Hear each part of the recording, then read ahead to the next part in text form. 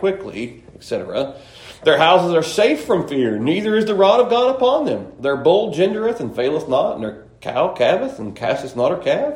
They send forth their little ones like a flock, and their children dance. And they take up the timbrel and harp, and rejoice at the sound of the organ.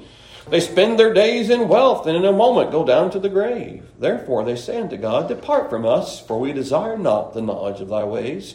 What is the Almighty that we should serve him? And what profit should we have if we pray to him? Lo, their good is not in their hand. The counsel of the wicked is far from me. So key, 16. Lo, their good is not in their hand. The counsel of the wicked is far from me. Zophar. How oft is the candle of the wicked put out? And how oft cometh their destruction upon them? God distributeth sorrows in his anger. They are as stubble before the wind, and as chaff that the storm carrieth away. God layeth up his iniquity for his children. He rewardeth him, and he shall know it. And his eyes shall see his destruction, and he shall drink of the wrath of the Almighty. For what pleasure hath he in his house after him, when the number of his months is cut off in the midst? Shall any teach God knowledge, seeing he judgeth those that are high? One dieth in his full strength, being wholly at ease and quiet. His breasts are full of milk, and his bones are moistened with marrow. And another dieth in his bitterness of soul, and never eateth with pleasure. They shall lie down alike in the dust, and the worms shall cover them. Behold, I know your thoughts and the devices which ye wrongfully imagine against me. For ye say, Where is the house of the prince? And where is the dwelling places of the wicked? Have ye not asked them that go by the way, and do ye not know their tokens, that the wicked is reserved to the day of destruction? They shall be brought forth to the day of his wrath. Who shall declare his way to his face, and who shall repay him what he hath done? Yet shall he be brought to the grave, and shall remain in the tomb. The clods of the valley shall be sweet unto him, and every man shall draw after him, and there are innumerable before him. How then comfort ye me in vain, seeing in your answers there remaineth falsehood? May the Lord his blessing to the reading of his word. Zophar is noticeably absent after this response from Job. We don't hear, I don't think, from Zophar again in the book of Job. Let us pray. Lord, help me tonight. May I say nothing amiss. Forgive me of sin. Empty me of self. And may I be filled with your spirit tonight. Thank you for electricity being back on, for air conditioning. We thank you for that, for the comfort it gives, heat in the winter, etc.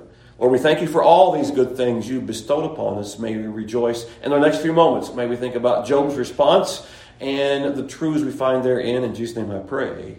Amen. Now, I like what Dr. Cowper says. He doesn't imagine that these three friends are at one another's throats and shouting in shrill voices, etc. He says he hears a pause in 21:1. And Job answered and said, Hear diligently my speech, and let this be your consolations. It's like he's speaking this very slowly, because these men have said these things. Can I go through this one more time? That I am not evil, and I'm not being punished because I've done wrong. God has far exceeded your narrow mindset of what God is. Listen carefully to my words. It is impressive that Job refuses to simply take the remarks of Zophar of the acidic tongue on the chin. He does not simply shrug and say, oh, well, whatever. No, this time passivity is gone. Job is going to respond to Zophar's condemning of him. Remember, the whole condemnation is they believe that you have to have been wicked to suffer what Job has suffered. Job says, I'm not wicked. They're saying Job's lying. That's a basic summary of what their mindset is during these responses, these debates. 21:1. And Job answered and said, How diligently my speech, or hear diligent in my speech, and let this be your consolations. The word hear diligent in my speech. Listen up for a change to my speech. It's an imperative. Now we know what imperatives are. We know that. There's something, a command, if you would. You listen to me. Not unlike when a military person comes in front of the new recruits. Now listen up. This is what we're going to do. Listen up, gentlemen, ladies and gentlemen. This is where we're going. Just digress for just a moment, though. Why this dogmatic, decisive, devastating determination on the part of these three friends to continually, this verbal avalanche against Mr. Job? Why? One cannot read the debates between Job and the three friends without being struck by the steadfast persistence and seeking Job to confess. They seem scarcely to listen to his arguments and never address them when they answer him. Have you noticed that? They don't respond to Job. They keep spouting the same thing with different wordage, basically. We find that the failure is so obvious that even the narrator, look at Job 32:3, just a few pages over. 32:3, look what the narrator says. Also against his three friends was his wrath kindled, because they had found no answer, and yet condemned Job. Elihu in 11, behold, 32:11, behold, I waited for your words, I gave ear to your reasons, whilst ye searched out what to say.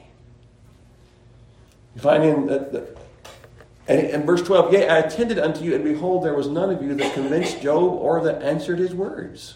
So the narrator and Elihu say, listen, you've not responded to Job. You have badgered him. I think this is the word badger, but you've done these things. And why were these men, these three friends, so insistent upon getting Job to confess? And I like this little commentary from Gleason Archer. He says these words. An adequate psychological motive for their persistence in carrying on the controversy with Job over so many chapters is to be found in the dilemma which his catastrophic disaster had placed them, the three friends. If a man of such high reputation could suffer so devastating a misfortune, their own security was imperiled by the possibility the same thing could happen to them. Their basic motive of attempting to elicit from Job a confession of sin was to establish their own sense of security. If, in point of fact, Job had been guilty of some grievous sin of which the public had no knowledge, his overwhelming disaster could be easily understood as the retribution of the righteous God. Failing to secure from him any such confession, despite all their diligent efforts to compel him admission from him of guilt, they felt unable to return home relieved and reassured that calamity would be kept from their door if they only lived a good life. End of quote. And that explains, I think, in a large part, these three friends. If Job, who's been a meek man miles in the east and such a godly man, can happen to him, and he's done nothing wrong, it might happen to me. And so that's why they're trying to, if they can just get Job to confess, Job is guilty, then that relieves me. I can go home and I can rest and relax, and I'm going to live right. And God's not going to bring that on me. So actually, chapter 6:21 sort of gives credence to that mindset. Chapter 6, verse 21 says for us here, for now ye are no thing. Ye see my casting down and are afraid. Yes, they were afraid that God might bring something like this on them. So Job says this so far, however you want to pronounce it, to hear diligently my speak, a.k.a. listen up for once, perhaps. Suffer me, bear with me. It was another imperative because people who are guilty of making false accusations are usually very poor listeners. They're not known for patiently gleaning truthful information. They simply tell you what they want you to know. They don't want to hear the other side. We see that all across America all the time. The one side is so convinced that they are right. They don't want to hear the other side and listen to someone else's opinion on anything. You can prove the proof is there, but the proof's in the pudding. They don't want to eat the pudding. They say, well, that's just that pudding sour. So over here is what really we want to do. And he throws in, and after I've spoken, mock on. Mock on back over in chapter 21, if you would there, please. 21. After I've spoken, mock on. A well-timed counter-punch. After I have given my words, then you can continue on and mock on in verse 3. After I've spoken, do those things. It's a Hebrew sarcastic imperative. After you've heard me out, go ahead and mock. And at least give me, my day in court and listen patiently. You can imagine, have you ever talked to someone or watched someone someone's talking to someone and they're listening in and they roll their eyes or they shake their head or all those kinds of things, or disagreement. We imagine that those three friends, when Job was speaking, were like, I can't believe he's saying that, or like the, I don't imagine they were doing that disrespectful thing, but you can just, listen, here he goes again. If he would just confess, if Job would just admit he's done wrong, we can go on from here. He can get forgiveness and repentance. But people who are falsely accusing someone don't necessarily want to do that. They want to direct the narrative. Hear diligently my speech. Bear with me. And thirdly, in verse 5, mark me. And that would be look upon, or to look upon me, attentively look on me, on my sufferings, my disease, my losses. See if I'm a proper object of respect and mockery. He was not. He was not that. Now by now the three critics have been lecturing, I imagine, and Job says, please give me your attention as I give these words. And they don't really want to do those kind of things. 3 points: source, suffer, and saying. Number 1 is the source. The first part, he really responds in kind to Zophar's chapter 20 speech. In 7 to 16, 21, 7 to 16. Who says the wicked always die young? That's the source. Who says the wicked always die young? And 21 verse 7, wherefore do the wicked live, become old, yea, are mighty in power? Now, it's said of some creatures in our own country that they have 9 lives. I think some of the ones in our house would have had 99 lives, and it just won't go over the Rainbow Bridge. I felt that way sometimes. Not, of course, with the ones we have now, because they're happy in all kinds of good things, the cats we have at home. But we find then that our people they can outlive their time, it seems. It's like, for example, Manasseh reigned the longest of all the kings of Judah, and yet he's probably the most ungodly one of all of them. Pope John the 12th, during his reign, the Vatican was called a pornocracy because he had all these women of ill repute, and he was a very profligate pope and did many wicked things. He evidently lived a long time. One guy said he was willing to stoop lower than anybody else. And so that was his claim to fame, and yet he lived on. We can't make this, who says that wicked always die young? That is not true. That's what Job's point is. Verse 8, their seed is established in their sight with them, and their offspring before their eyes.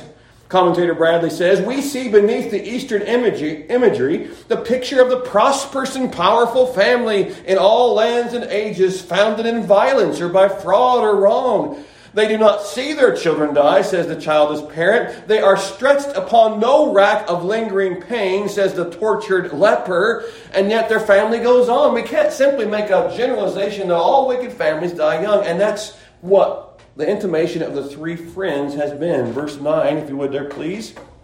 Their houses are safe from fear, neither is the rod of God upon them. Their bull gendereth and faileth not, their cow calveth and casteth not her calf. They send forth their little ones like a flock, and their children dance, and they take the timbrel and harp and rejoice at the sound of the organ. They spend their days in wealth, and in a moment go down to the grave. It's not like they have a lingering death. The realistic analysis is unbelievers can have a pretty good life here on earth, and they have seen it, and you see it for yourself. Seemingly, they have no problems. Seemingly, they are on the right side of history. Seemingly, in the world's mindset, they've got it made. Matter of fact, they do not know God. 14, therefore they say unto God, depart from us, for we desire not the knowledge of thy ways. That would almost be a summary of a lot of people in America, even us as a nation, as a whole. Have you not seen, I know you've seen in biblical history in Israel, there were people when Jesus was crucified that loved him and would not. We know that when Elijah was feeling all alone, there were still 7,000. We know that the people of Israel, their religious leaders rejected Christ, but there were some who, as you well know, trusted him. And in our country, we are seemingly as a whole, we're wanting to push God out, but there's still some of us who worship God. But yet our country as a whole, we have maybe as a whole generally rejected God. That verse right there speaks to us in many regards. I know you and I haven't.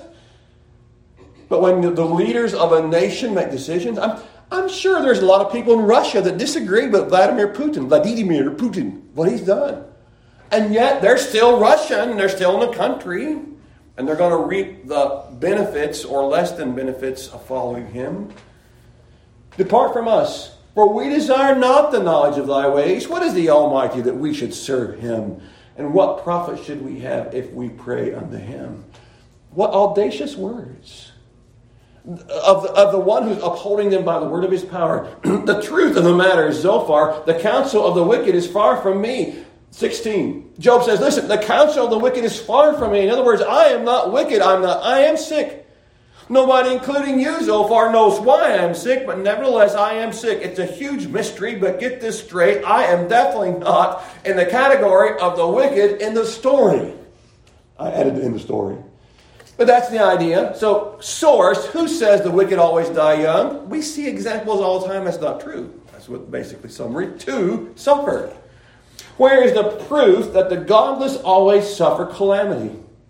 Now, just because they do not have the Lord God in their lives does not mean that all in that camp go to an early grave. Furthermore, they're not always suffering calamity. Follow Job's logic. Look at verse 17. How oft is the candle of the wicked put out? How oft cometh their destruction? God distributeth destruction upon them. God distributeth sorrows in his anger. They are as stubble before the wind, and as a chaff before the storm carrieth away. God layeth up his iniquity for his children. He rewardeth him, he shall know it. His eyes shall see his destruction, and he shall drink of the wrath of the Almighty. For what pleasure hath he in his house after him? And when the number of his months is cut off in the midst. Shall any teach God knowledge, seeing he judgeth those that are high? Job's saying, basically, your argument does not hold water so far. There are numerous opposing examples of what you're suggesting. Interestingly, I think we see a similar case in Ecclesiastes. You want to turn over there, chapter 8, verse 11. Job, Psalm, Proverbs, Ecclesiastes, chapter 8, verse 11. Chapter 8, verse 11. Because sentence against an evil work is not executed speedily, therefore the heart of the sons of men is fully set in them to do evil. And that is the idea that are you following the logic here? Because every time a person does wrong and he's not immediately judged for it, well, I got away with that time. I'll try it again. If I steal $10, that works out pretty good. I'll steal another $10, and pretty soon I'm going to steal $20. And if you're not careful, I might go up to $100 if I'm not caught and punished. The lack of quick consequences promotes or prompts the wrongdoer to do more of it. We find Job had the idea in his mind that he tells Zophar that calamity does not always follow close on the heels of the unbeliever. That Yevgeny Prigozhin that passed this week. That's his name. I can't pronounce his last name. I'm not sure. He was, I think, a pretty nefarious character. He was involved with Vladimir Putin. But you remember about a month ago, he led a coup against Putin and got stopped. And from that point on, his name was Mud. This past Wednesday morning, I think it was, his plane which he was in was shot. Somehow it crashed accidentally, I'm sure. And so now the number one person who stood against Putin is now no longer. So he had lasted, I'm not sure how long he had been, but from what I understood, he was they were pretty seriously involved in war and killing those maybe mercenaries type. I'm not sure, I don't know his. But finally, it did happen. He did go to his reward or lack thereof, punishment. We sometimes have put into a box, we have stereotyped people, if you would. We think of unbelievers that we sometimes get a little bit arrogant and think, well, they just must not be on the know, or they're not as smart as we are. There's a lot of unbelievers that are exponentially wiser than you and I, typically. But just because they have not seen, you're fortunate. We're fortunate. We have seen God's light, and we've responded positively to it. But there's a lot of people who are very intelligent, book-wise, if you would, but have not seen or responded or have rejected. And sometimes the lost live easier lives than us. They're not constantly judged or taken from the earth when they turn 40. Many of them live well. Asaph struggled with that. Read Psalm 73. This true story is told of a pastor and a young deacon. They were going to go visiting one of the most notorious unbelievers had come to their church, signed the visitor's card, and they were responsible to go visit him that Saturday morning. And so they decided to drop by and talk to him and share the good news. So they rode together in the same car and they arrived at this exclusive residential section. They wound their way around this really long driveway and circled around in front of this really large house. Their kids were playing outside. The lawn was meticulously manicured. Everything was spotless. They could see 3 really expensive cars in the driveway, and they saw in the fourth garage a red Ferrari sitting there. They looked back and saw this beautiful, immaculate swimming pool in the back. And they got out of their car and they saw inside this man was talking in his study, and he was laughing and having a good time with his friends. And the young deacon turns to the pastor and says, now tell me again what kind of good news we have for this one. Well, the good news is eternity is found in Christ. You may have all the things on this. It's the rich man and Lazarus. Let us not think, and let's not get, I don't want to say jealous or angry at, the unbeliever is simply doing what's best for him. Do you not sometimes struggle with doing what you want to do rather than what God would have you to do? Yes. The unbeliever has no qualms. He's just going to do what he thinks is best for him. That's what he is to do. That's what he does. If he lives in immorality, it's what he wants to do. I mean, why should he do differently? Now, I know you shouldn't do that because of what the Bible says, but they're not following the Bible, so why should they be held accountable for that? Never forget, the good news is about life beyond the grave. I thought about that photographer in 1981 who made all his plans to take all those pictures and forgot the return trip for the plane to come back and get him. And had to end up committing suicide. I guess I should have planned more for my departure. I guess he should have. Believing that good news does not mean you will suddenly become affluent in the society. Nor does it mean that you do not believe... if you do not believe that you are doomed to some poverty or life in prison if you don't believe. Our theology needs to be clearly understood and articulated apart from economic lifestyles or personal preferences. The person in the gutter or the person in the largest mansion still need to hear the gospel. Michael Bloomberg still needs to trust the Lord personally for himself and get over spending his money to change our own country. He needs, that's what they need. The leaders of our nation, so many need the Lord. That is the answer. I'm not talking, all leaders in our country. They need the Lord. I trust you're praying that our leaders respond to Christ and change. See, Zophar has missed it. Look at you, Job. Look at the condition you're in. Sick as you are, destitute as you have become. You obviously have sin in your life. You just not told us about it. Just tell us about it. Get it off your chest. Confess your sin. And of course, we'll feel better about it. And you can get right with God.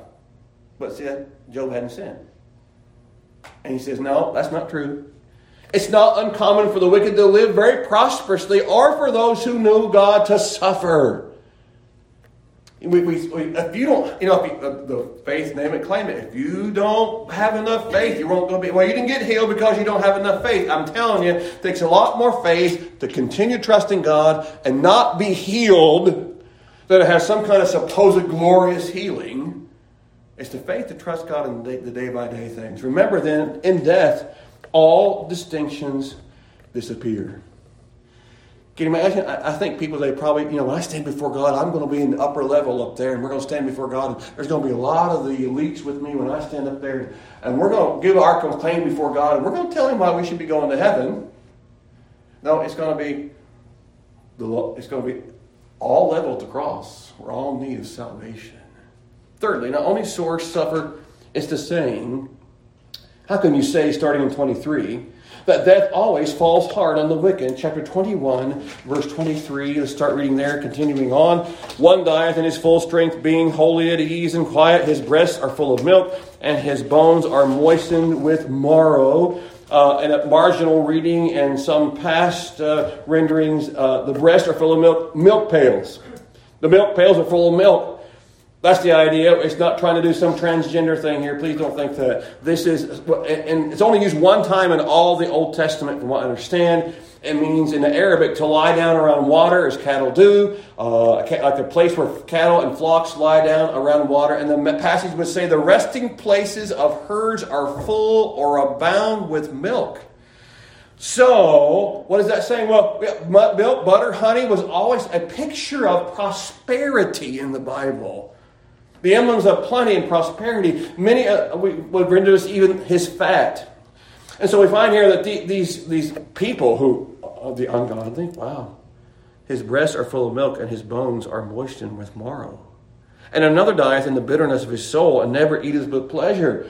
Job is agonizing over these questions, but he is actually agonizing in a good way. God would rather have us complain than be indifferent and try to handle his truths arrogantly and to reduce them to dead maxioms, if you would. Job's anguish over not understanding what God is doing is proof that he is not indifferent or not arrogant. It's like people who say, well, I don't feel saved today. I think pretty much it's the people who are genuinely saved who start, if you're not saved, you don't care. It's the people who are saved, just because I want to please the Lord, and I know what I've done today. But your salvation is never to be based on your feelings. Have you placed your faith and trust in Christ? Yes. Did you ask him to forgive you of your sin? Repent? Yes. Then based upon the authority, if you've called on him in repentance and faith, he has come into your heart and life and saved you. But Pastor, you don't know. I don't have to know what you did. The Holy Spirit does. But if we confess our sins, he is faithful and just to forgive us our sins and to cleanse us from all unrighteousness. If you're basing your faith on, I feel saved today or don't feel saved today, that's what has Christ promised to you? Have you called upon him? Is he your Savior? Yes. I can explain to you why he loves me, why he loves you so much. The Bible says so. Matter of fact, he loved you so much he died on the cross that you might have life everlasting. And he will not leave us or forsake us. They shall not lie down, 26, alike in the dust, and the worm shall cover them. Behold, I know your thoughts and the devices which you wrongfully imagine against me. Behold, I know your thoughts. It is, I see that you are not satisfied, and you are disposed still to maintain your former position. You'll be ready to ask, where are the proofs of the prosperity of the wicked? Where are the palaces of the mighty? Where are the dwelling places of ungodly men? They still want to, Job understands their purpose. Not so. Job does not agree with what they're thinking. For you say, where is the house of the prince? And where are the dwelling places of the wicked? Have you not asked them that go by the way? And do you not know their tokens? Have you not asked them? In that era, it was like if you pass into another country, you could come back and tell people what goes on. So having been to India, I can tell you that once you arrive in India, it's a different culture, for sure. But you can almost speak English. You can get it almost anywhere in India, in the bigger cities, because a lot of them know English. You can get by with that. You go over to Mexico, it's a different culture. You might need to know. When I was different countries in Romania, you really need, or Moldova, if you're on the street, you don't have as much English, etc. But I can tell you what that is like, because I've been there, and maybe you've been to other countries that I've never been to, and you can go back and say, listen, here's what God has done there. So what Job is saying, people who've gone to other countries, they can vouch for God's work in people's lives and tell you what I'm saying to you is right, and what the generalizations you have made are not right. Have you asked them that go by the way? Do all the ungodly people have short lives? Have you asked the people who've gone to Moldova, Romania, India, Russia? 30. That the wicked is reserved to the day of destruction.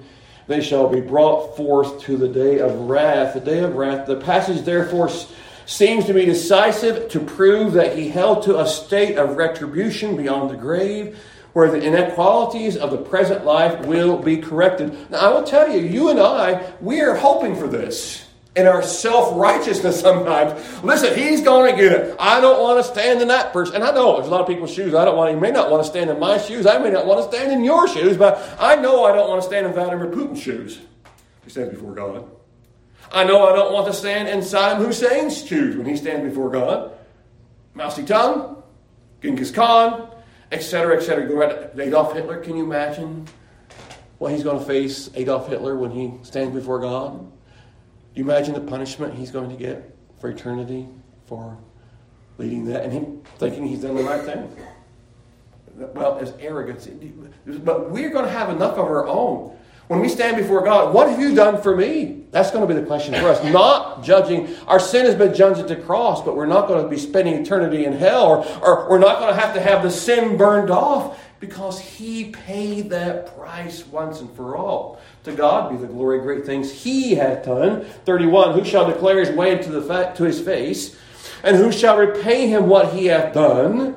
That is the face of the wicked. Who shall dare to rise up and openly charge him with guilt? The idea is that none would dare to do it, and that therefore the wicked man was not punished according to his character, and was reserved to a day of future wrath. Someday there will be accounting, but often, as you well know in our life, there are people who live lives of sinful lives and never held accountable in this life, but they will one day. Behold, 32, we shall be brought to the grave, and he shall remain in the tomb. So far you've missed it. In my case, I am not in this category of the wicked ones. Contrary to Smick says, contrary to the description of the wicked in chapters 8 and 20, the ungodly man is often buried with the highest honors. The tomb, is it the tomb of Muhammad that is worshipped almost, and they go to his, or you can go these different graves and stop by people's whatever and sort of give reverence for all their lives. I'm telling you, you want to go to the grave of Christ, it's empty. I can tell you it's empty, and we have the right relationship right now with him because he is still alive forevermore. 34, he closes out, how then comfort ye me in vain, seeing in your answers there remaineth falsehood. Treachery, fraud, that's what that word means. How in the world, Zophar, are you going to comfort me when what you're saying is just wrong? Zophar, your answers remain full of treachery. They cannot be counted on. I am not, as you have falsely accused me. You need to hear the truth since you are not saying it nor hearing it. Comfort in vain. Barnes draws the application for the pastor, the minister of the gospel, who has unsettled, erroneous, and false views of the character and government of God, is poorly qualified for his station and will be a miserable comforter to those who are on trial. Truth alone sustains the soul in affliction. Truth only can inspire confidence in God. Truth only can break the force of sorrow and enable the sufferer to look up to God and to heaven with confidence and joy. The breaking the strongholds in 2 Corinthians 5:10, I think part of that is truth. It is truth to cast down these ideologies, to cast those down. And what is the truth found in God's Word? That's where we stand. And concluding thoughts before we pray. I like this. It's interesting. Fleeing from God to God. Dr. Talbert closed up this chapter. Amidst despair, desolation, and hopeless isolation, Job's faith has been supremely tried. Like a caged bird that catches a glimpse of blue sky beyond its bars, his faith drives him to hope in what he knows but cannot attain. From Job's limited vantage point, God is the aggressor, but also his only defender. His loss of God has made him hopeless, yet God remains his only hope. Satan's charge of insincere piety or of humility out of self-interest might have stood against some lesser man or woman. Satan's most vicious assaults could not drive Job from God, but the view from where Job sits is even more astonishing. He perceives correctly that he interprets it wrongly, that all his misery is from the hand of God. Yet even God cannot drive him away from God. Job looks around him and seems to hear only hard words from God, yet still he says in essence, Lord, to whom shall I go? Job already understands that God later reiterates in his word, there is nowhere else to go because there is no one else to go to. Because there is no one else. So Job will cling to God even if he slays him. So who are you going to? If you're not going to go to God in the trials, there's no one else. God cannot drive Job away from God. And may our troubles not drive us away from him. A little paraphrase of these last couple of verses. Therefore, though you slay me, I will trust you, for if you pursue my iniquity, I will flee from you to yourself. And I will shelter myself from your wrath in your shadow. And to the skirts of your mercies I will lay hold until you have mercy on me, and I will not let you go until you bless me. Where's Job going to go? It's to the Savior. To the Savior. May the Lord help us to do that. If you want to be an encouragement to hurting people, someone has said, try to see things through their eyes. Be humble enough to admit there might be other points of view. See, that's the three friends. There's only one point of view. Our point of view, collected together. We know God. God punishes the wicked. Job, you need to confess. End of story. Job says, no, you're wrong. I've not sinned. I don't know what God's doing, but I'm going to still trust God, even if it means I lose my life.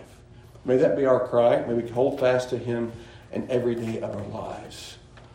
Teach us your way. Let's pray together. Heads bowed, eyes closed.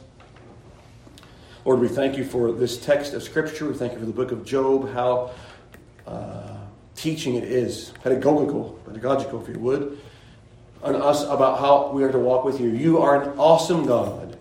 You are so powerful, so mighty, and so caring. And Lord, shame on us if we think we can put you and your works into a nice, tiny little box and explain everything, explain you. How audacious of us to even think we can explain all that you're doing. So Lord, may we just lay aside our arrogance and humbly say, Lord, we're going to trust. And may all these things that God allows to our lives help us to become more Christ-like. In Jesus' name I pray. Amen. In closing, our theme for this series, 453, please. If you will, please join